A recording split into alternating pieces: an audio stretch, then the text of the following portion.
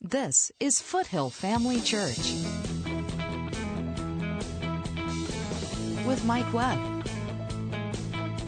Building strong, spirit-filled lives through God's Word. So we started off with 1 Thessalonians chapter 5 and verse 23, where Paul is inspired by the Holy Ghost to identify mankind, the makeup of man. He says, "And the very God of peace sanctify you wholly." The word sanctify means to separate or to cleanse. God wants you clean in every area of your life. The very God of peace sanctify you wholly, completely. And I pray, God, your whole spirit and soul and body be preserved blameless unto the coming of our Lord Jesus Christ. Now, folks, if that's God's desire, he had to make a way for that to happen. He wouldn't instruct us to do something or tell us that this is the will of God for something to be without giving us a means, providing for us a means and a method to obtain that. We've also added some other scriptures in here talking about being led by the Spirit and the development of our spirits. And that's in Romans chapter 8 and verse 14. Paul said again by the Holy Ghost, "For as many as are led by the Spirit of God, they are the sons of God." Well, everybody that's honest and sincere about the things of God want to be led by the Holy Ghost, if they know what that is, which I'm not sure how much of the church world does, but nevertheless, to come to the knowledge that that's possible, everybody would want that, it would seem. Well, verse 16 tells us how that's going to happen. Romans 8:16 says, "The Spirit himself bears witness with our spirits that we are the children of God." It doesn't say the Holy Ghost will bear witness with our heads or our souls. The soul is defined in Scripture as the mind, the will, and the emotions. It doesn't say that the Holy Ghost will bear witness with our feelings. He certainly doesn't bear witness with our circumstances. He bears witness with our spirits. Spiritual development and spiritual sensitivity seems to be a lost, I started to say lost art just as a cliche, but a lost subject in the church world. Think about the early days of the church. They had no Bible. They had only the leading of the Holy Ghost. They had only the remembrance of Jesus' teachings, talking about the disciples. And that's what they went by. They had to be conscious of the leading of the Spirit of God. They had nothing else to rely on. Nowadays, so many churches are teaching, denominations are teaching that because we have the whole of the Bible, the entirety of the Scripture, we don't need anything else. Some will teach that the power of God has gone away. We don't need gifts of the Spirit anymore because we've got the Bible. Well, I've always been interested and intrigued by that, because the very people that say that we don't need the power of the Holy Ghost, the power of spiritual gifts and manifestations of the Spirit, because we've got the whole of the Bible, deny half of the Bible. I mean, it seems like they ought to be the most adherent, the strongest adherents to the Word of God, if that's their substitute, doesn't it? But they seem to be the ones that pick and choose what belongs to us and what doesn't belong to us. Folks, it all belongs to us. If God wasn't smart enough to tell us what part was going to be done away with and not belong to us anymore and not have that written as a record, then who in the world do we think we're serving? He had to be that smart. I mean, he created the earth in 6 days. But oops, he forgot to leave certain verses in there. No, bless God, it all belongs to us. Another scripture we've looked at is Proverbs chapter 20 and verse 27. It says, "The spirit of man is the candle of the Lord." Another translation says the light or the lamp of the Lord.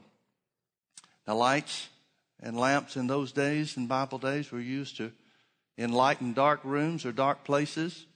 They were used as we would use a flashlight nowadays to show you your path in the dark. So it's talking about the spirit of man as what God uses to enlighten or to reveal or to guide you through life. The spirit of man is the candle of the Lord, searching all the inward parts of the belly. God guides you and directs you from within. Now, if spiritual development is such a key, and the Bible says that it is, if being led by the Holy Ghost depends on spiritual development and spiritual sensitivity, and it does, then why is there so little effort in the church world made on spiritual things? Most of the teaching in the church world, our modern day church world, at least in the American church, is about behavior. Do this, don't do that. And seems to be a lot more don't do's than do's. rules, regulations, with the idea, if it's never stated specifically, the implication is certainly there that God's mad at you if you don't do right, and if you do wrong, then He's against you, and rather than being on your side. Yet the Bible talks about freedom in the Spirit of God. And that freedom can only come through the development of your spirits. Now I want you to turn back with me to a couple of verses of Scripture. Look with me to Matthew chapter 4. Notice what Jesus said. Jesus is being tempted of the devil after he's spent 40 days in the wilderness preparing himself for the plan of God and the purpose of God for his life. The Bible says Jesus went into the wilderness and fasted for 40 days where he was tempted of the devil. A lot of people think that Jesus went out into the wilderness and fasted for 40 days to be tempted of the devil. But that's not why he went out there. He went out there to prepare himself for the work God had for him to do, his earthly ministry. But anytime you separate yourself to the things of God, the devil will be right there. Anytime you try to make a step forward in God, the devil will see how serious you are about making it. He'll give you every opportunity to turn around and to back up on the commitment that you make. So here comes the devil. If the devil tempted Jesus, he's certainly going to tempt you and me. And notice the first temptation. It says, I'm reading in chapter 4 of Matthew in verse 3. It says, and when the tempter came to Jesus, he said, if thou be the Son of God, command that these stones be made bread. First thing Jesus was tempted with was his physical body, flesh. Now, it's a legitimate temptation because it says after 40 days he's hungry. Well, I guess so. I would be too. I'd have been hungry for a long time, for 39 and a half days probably. So it's a bona fide temptation. And would there be anything wrong with Jesus turning the stones into bread or turning anything else into food for his own benefit? Would there be anything wrong with that? The only thing that would be wrong with it is that if you put his body before his spirit. And folks, that is a huge, huge lesson. You put the things of the flesh in front of the things of the spirit. You make provision for the flesh more so than you make provision for the spirit. We all have to take care of our bodies. Most of us take care of them too well. Make too much provision for them. That's where it gets wrong. Then the teaching, the instruction of these scriptures is to keep things in the right perspective. So the devil said, if you're the Son of God, there's always an if with the devil. If you're the Son of God, turn these stones, command these stones that they be turned into bread. And Jesus answered and said, notice verse 4, Matthew 4:4. Jesus answered and said, it is written, man shall not live by bread alone. Bread is a representative of food. Man shall not live by bread alone, but by every word that proceeds out of the mouth of God. Now, folks, I want you to understand something. Jesus is saying something very, very simple, but very, very important. And it's instructive to me that it's the first thing that Jesus says when he comes face to face with the devil. The first thing Jesus says when he comes face to face with the devil is the most important thing to me is the word.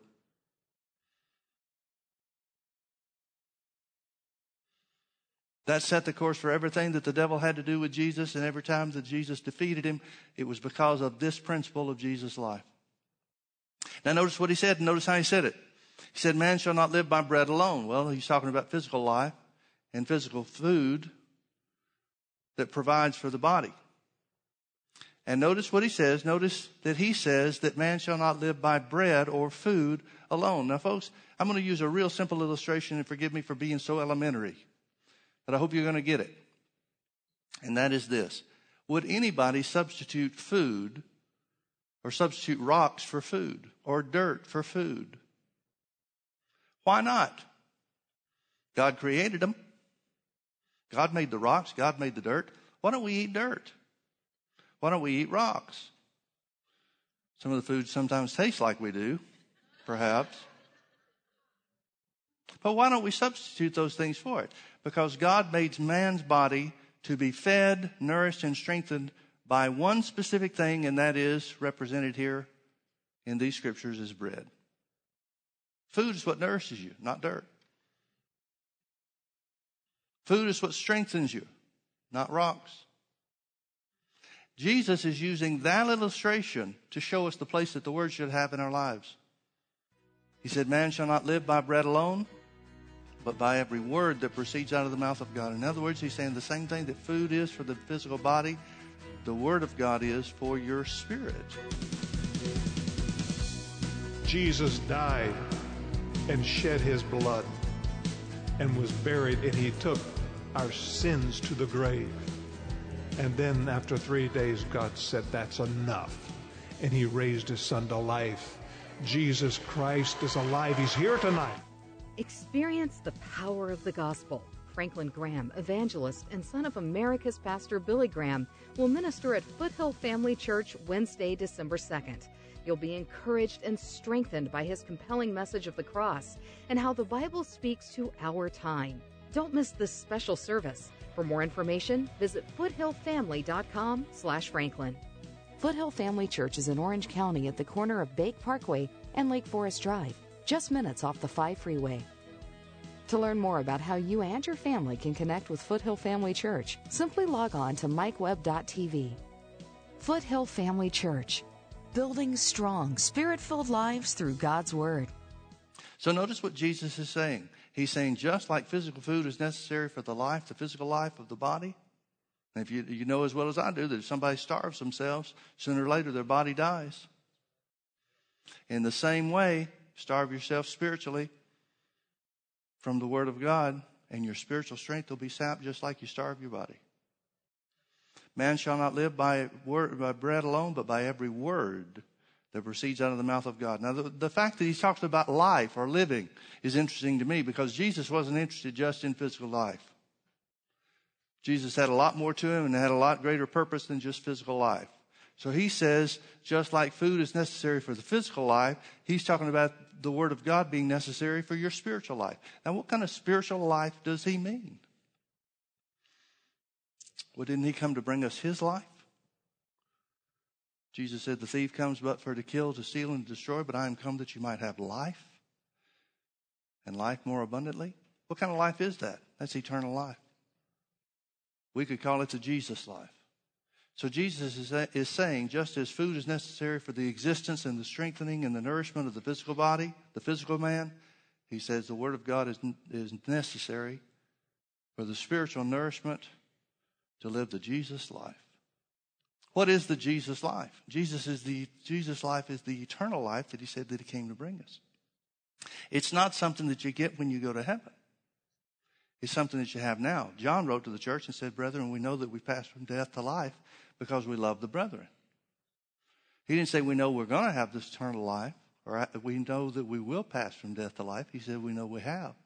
It's already taken place at the new birth. You've been made a new creature in Christ Jesus through the new birth, through making Jesus the Lord of your life. That's the eternal life that he's talking about. And he says the source of that eternal life that you received when you were born again is the Word of God.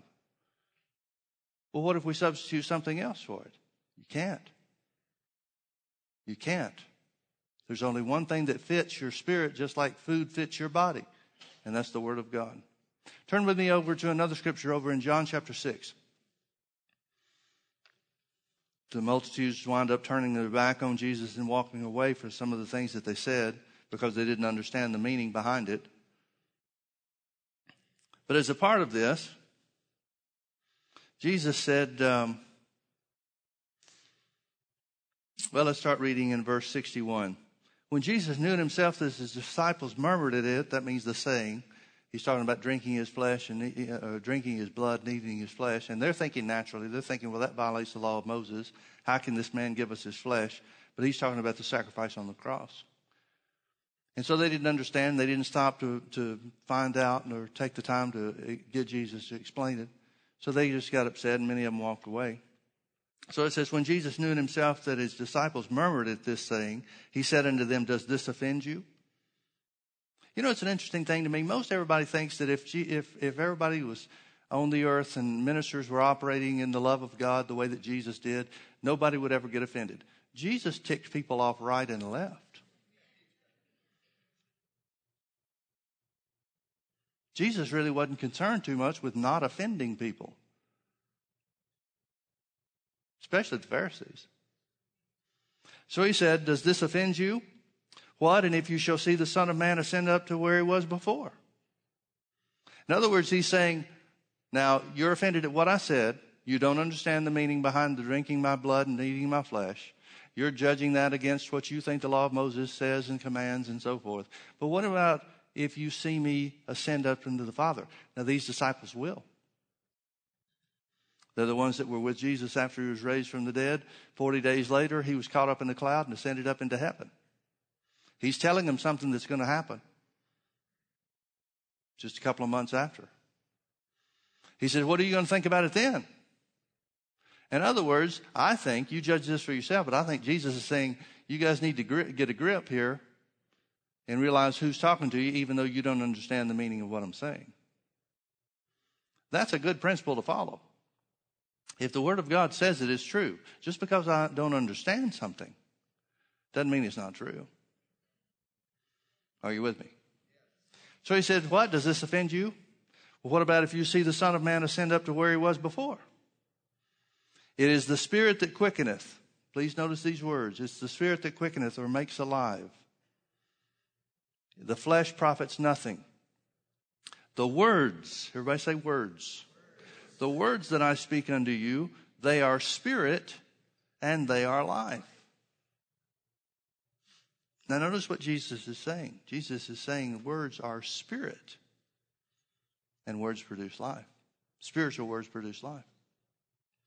Turn with me over to one other scripture, a portion of scripture, back to Matthew chapter 7.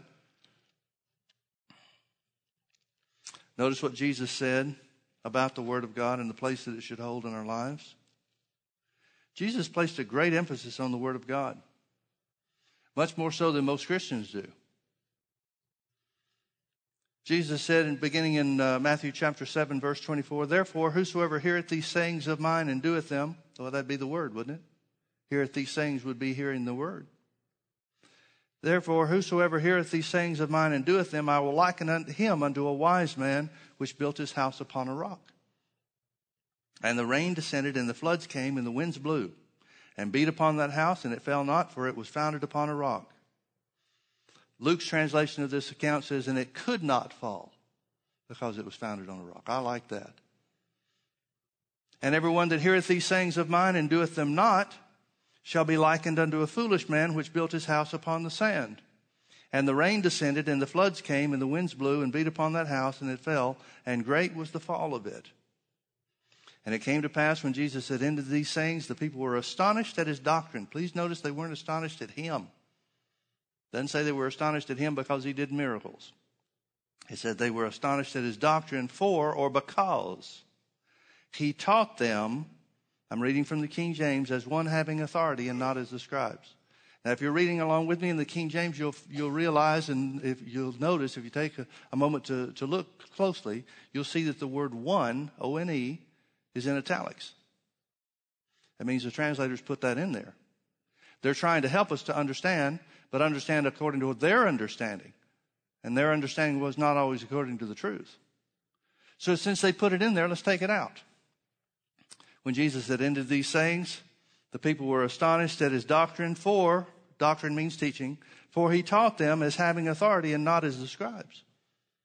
He taught them as having authority. These words has and having are interesting because the word as means how, meaning the manner to, and the word having means to hold. So if we substitute the specific meanings of these Greek words for the translation, it says, for he taught them how to hold authority, and not as the scribes. Now, what did Jesus say was the source for holding authority? Holding meaning to use, the manner to use. What's the source for using authority effectively? He said it's acting on the Word. He said it's acting on the Word. Folks, notice that Jesus said that the difference between victory and defeat is not the size of the storm that comes.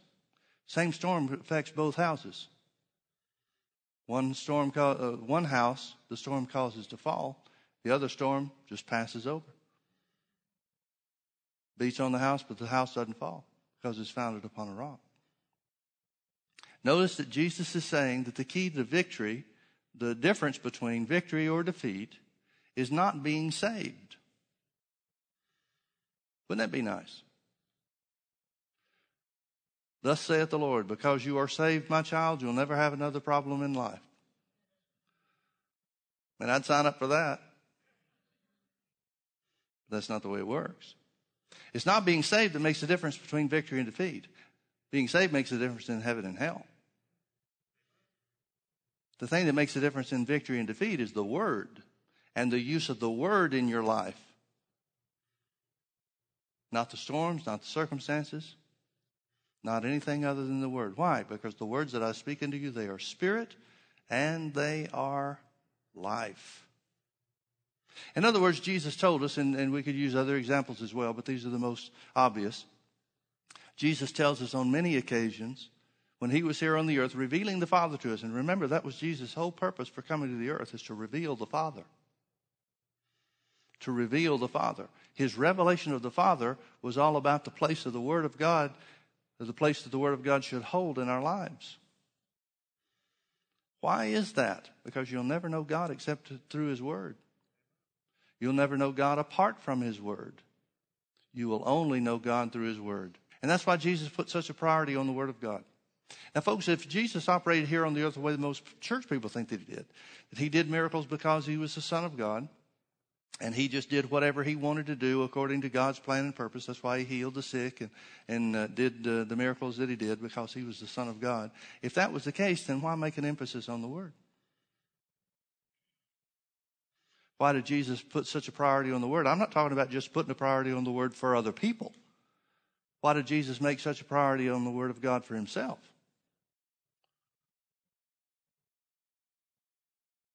Wouldn't make sense. If Jesus is able to turn on and off the power of God at his will, then why emphasize the Word? Why tell us that the Word of God is the key to victory? Why tell us that the Word of God is spirit and life? Why didn't he just say, well, this is all done to prove to you that I'm something special? That's what most of the church world thinks. But that's not what he said at all. In fact, there were cases in Jesus' ministry, his earthly ministry, where he couldn't. The Bible says he couldn't do any mighty work or miracle. Doesn't say that he wouldn't, says that he couldn't.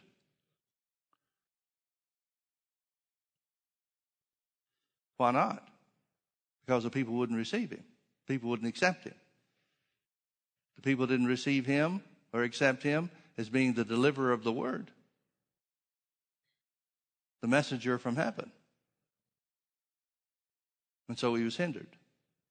God never pushes his way on anybody, including you. He'll give you the tools whereby you can walk in victory, but he won't force you to do it. That's one of the biggest differences in knowing the voice of God, the leading of the Holy Spirit, as opposed to the way the devil tries to push you and drive you. He's always forceful about it. He tells you to do it or else. God never says do it or else. God says here's the place, here's the means of victory. It's up to you. Your choice. Your call. Now turn back with me to the Old Testament book of Joshua. Joshua chapter 1. Notice what God tells Joshua is the key to success. This is Joshua chapter 1, verse 8. This book of the law, that's all they had of the Word of God. We've got more, so we could substitute the Word of God, this Word of God. But that's what he's talking about. He's talking about the words that God had spoken to mankind through Moses. This book of the law, or the Word of God, shall not depart out of thy mouth, but thou shalt meditate therein day and night. This book of the law shall not depart out of your mouth. The only way something cannot depart from your mouth is if you say it again and again and again. Because once you say it once, one time, it's gone. So if it doesn't depart from your mouth, you've got to keep saying it. And that's the whole point. To meditate is to speak the word again and again and again and again and again. This book of the law shall not depart out of thy mouth, but thou shalt meditate therein day and night. Now God tells Joshua, I know you're going to be busy, but I need you to do something. Your first and foremost job is to speak the word of God day and night. The rest of your time is yours, but speaking the word of God belongs to day and night. Obviously, he's talking about doing that along with the other things you have to do in your lives. He's not talking about setting aside your day and your night doing nothing else but speaking the Word of God. He's talking about taking the Word of God with you and speaking the Word of God in everything that you do and every activity that you participate in. Take the Word of God with you. So many people are worried about trying to put a certain amount of time or spending enough time when they're alone with God. Folks, take God with you. God doesn't want you to shut up in a closet all day. He doesn't want you to live in a hermit life. He wants to go with you wherever you go. This book of the law shall not depart out of thy mouth, but thou shalt meditate therein day and night. For what end? For what purpose? That thou mayest observe to do according to all that's written therein. Notice Jesus said in Matthew chapter 7 that we just read before, whosoever heareth these sayings of mine and doeth them, I'll liken him unto a wise man that built his house on the rock. Wisdom is not just hearing the word of God. Wisdom is not just saying what the word of God says. Wisdom is hearing the word, speaking the word, and doing the word. This book of the law shall not depart out of thy mouth, but thou shalt meditate therein day and night, that thou mayest observe to do according to all that's written therein. Well, what benefit is that going to bring us? Sounds like a lot of work. For then thou shalt make thy way prosperous. Please notice it does not say, then God will make your way prosperous. Notice it says, then you shall make your way prosperous. God's not the one picking prosperity for some and poverty for others. Making your way prosperous, or being successful in life, as another translation says, being successful is dependent on your attitude and your action toward the Word of God. It's not God's will. God's not picking winners and losers. He's not choosing between his children. You'll have good things, you'll have bad things. He provides the same means of success for every believer, every one of his children. For then thou shalt make thy way prosperous. You'll make your way prosperous. And notice it's dependent on the Word. It's all centered around the Word of God. Then you shall make your way prosperous, and you shall have good success. The Amplified Translation, I believe, says, then thou shalt deal wisely in the affairs of life. But we all want that, don't we? Notice how that comes. It comes from the one thing, the only one thing that's meant to fit and feed and nourish and strengthen your spirit. The Word of God.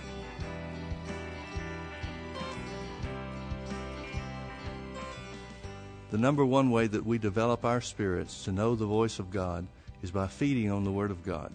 As we make the Word of God a part of our inner man, God is able by His Spirit to draw to our remembrance and bring to our thought life His plan and purpose for us.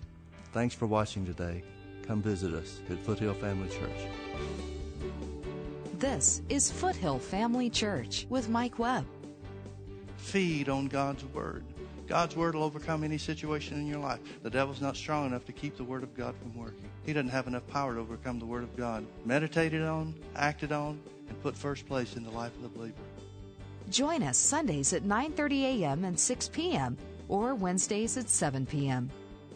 Visit us online at mikewebb.tv. Foothill Family Church, building strong, Spirit-filled lives through God's Word.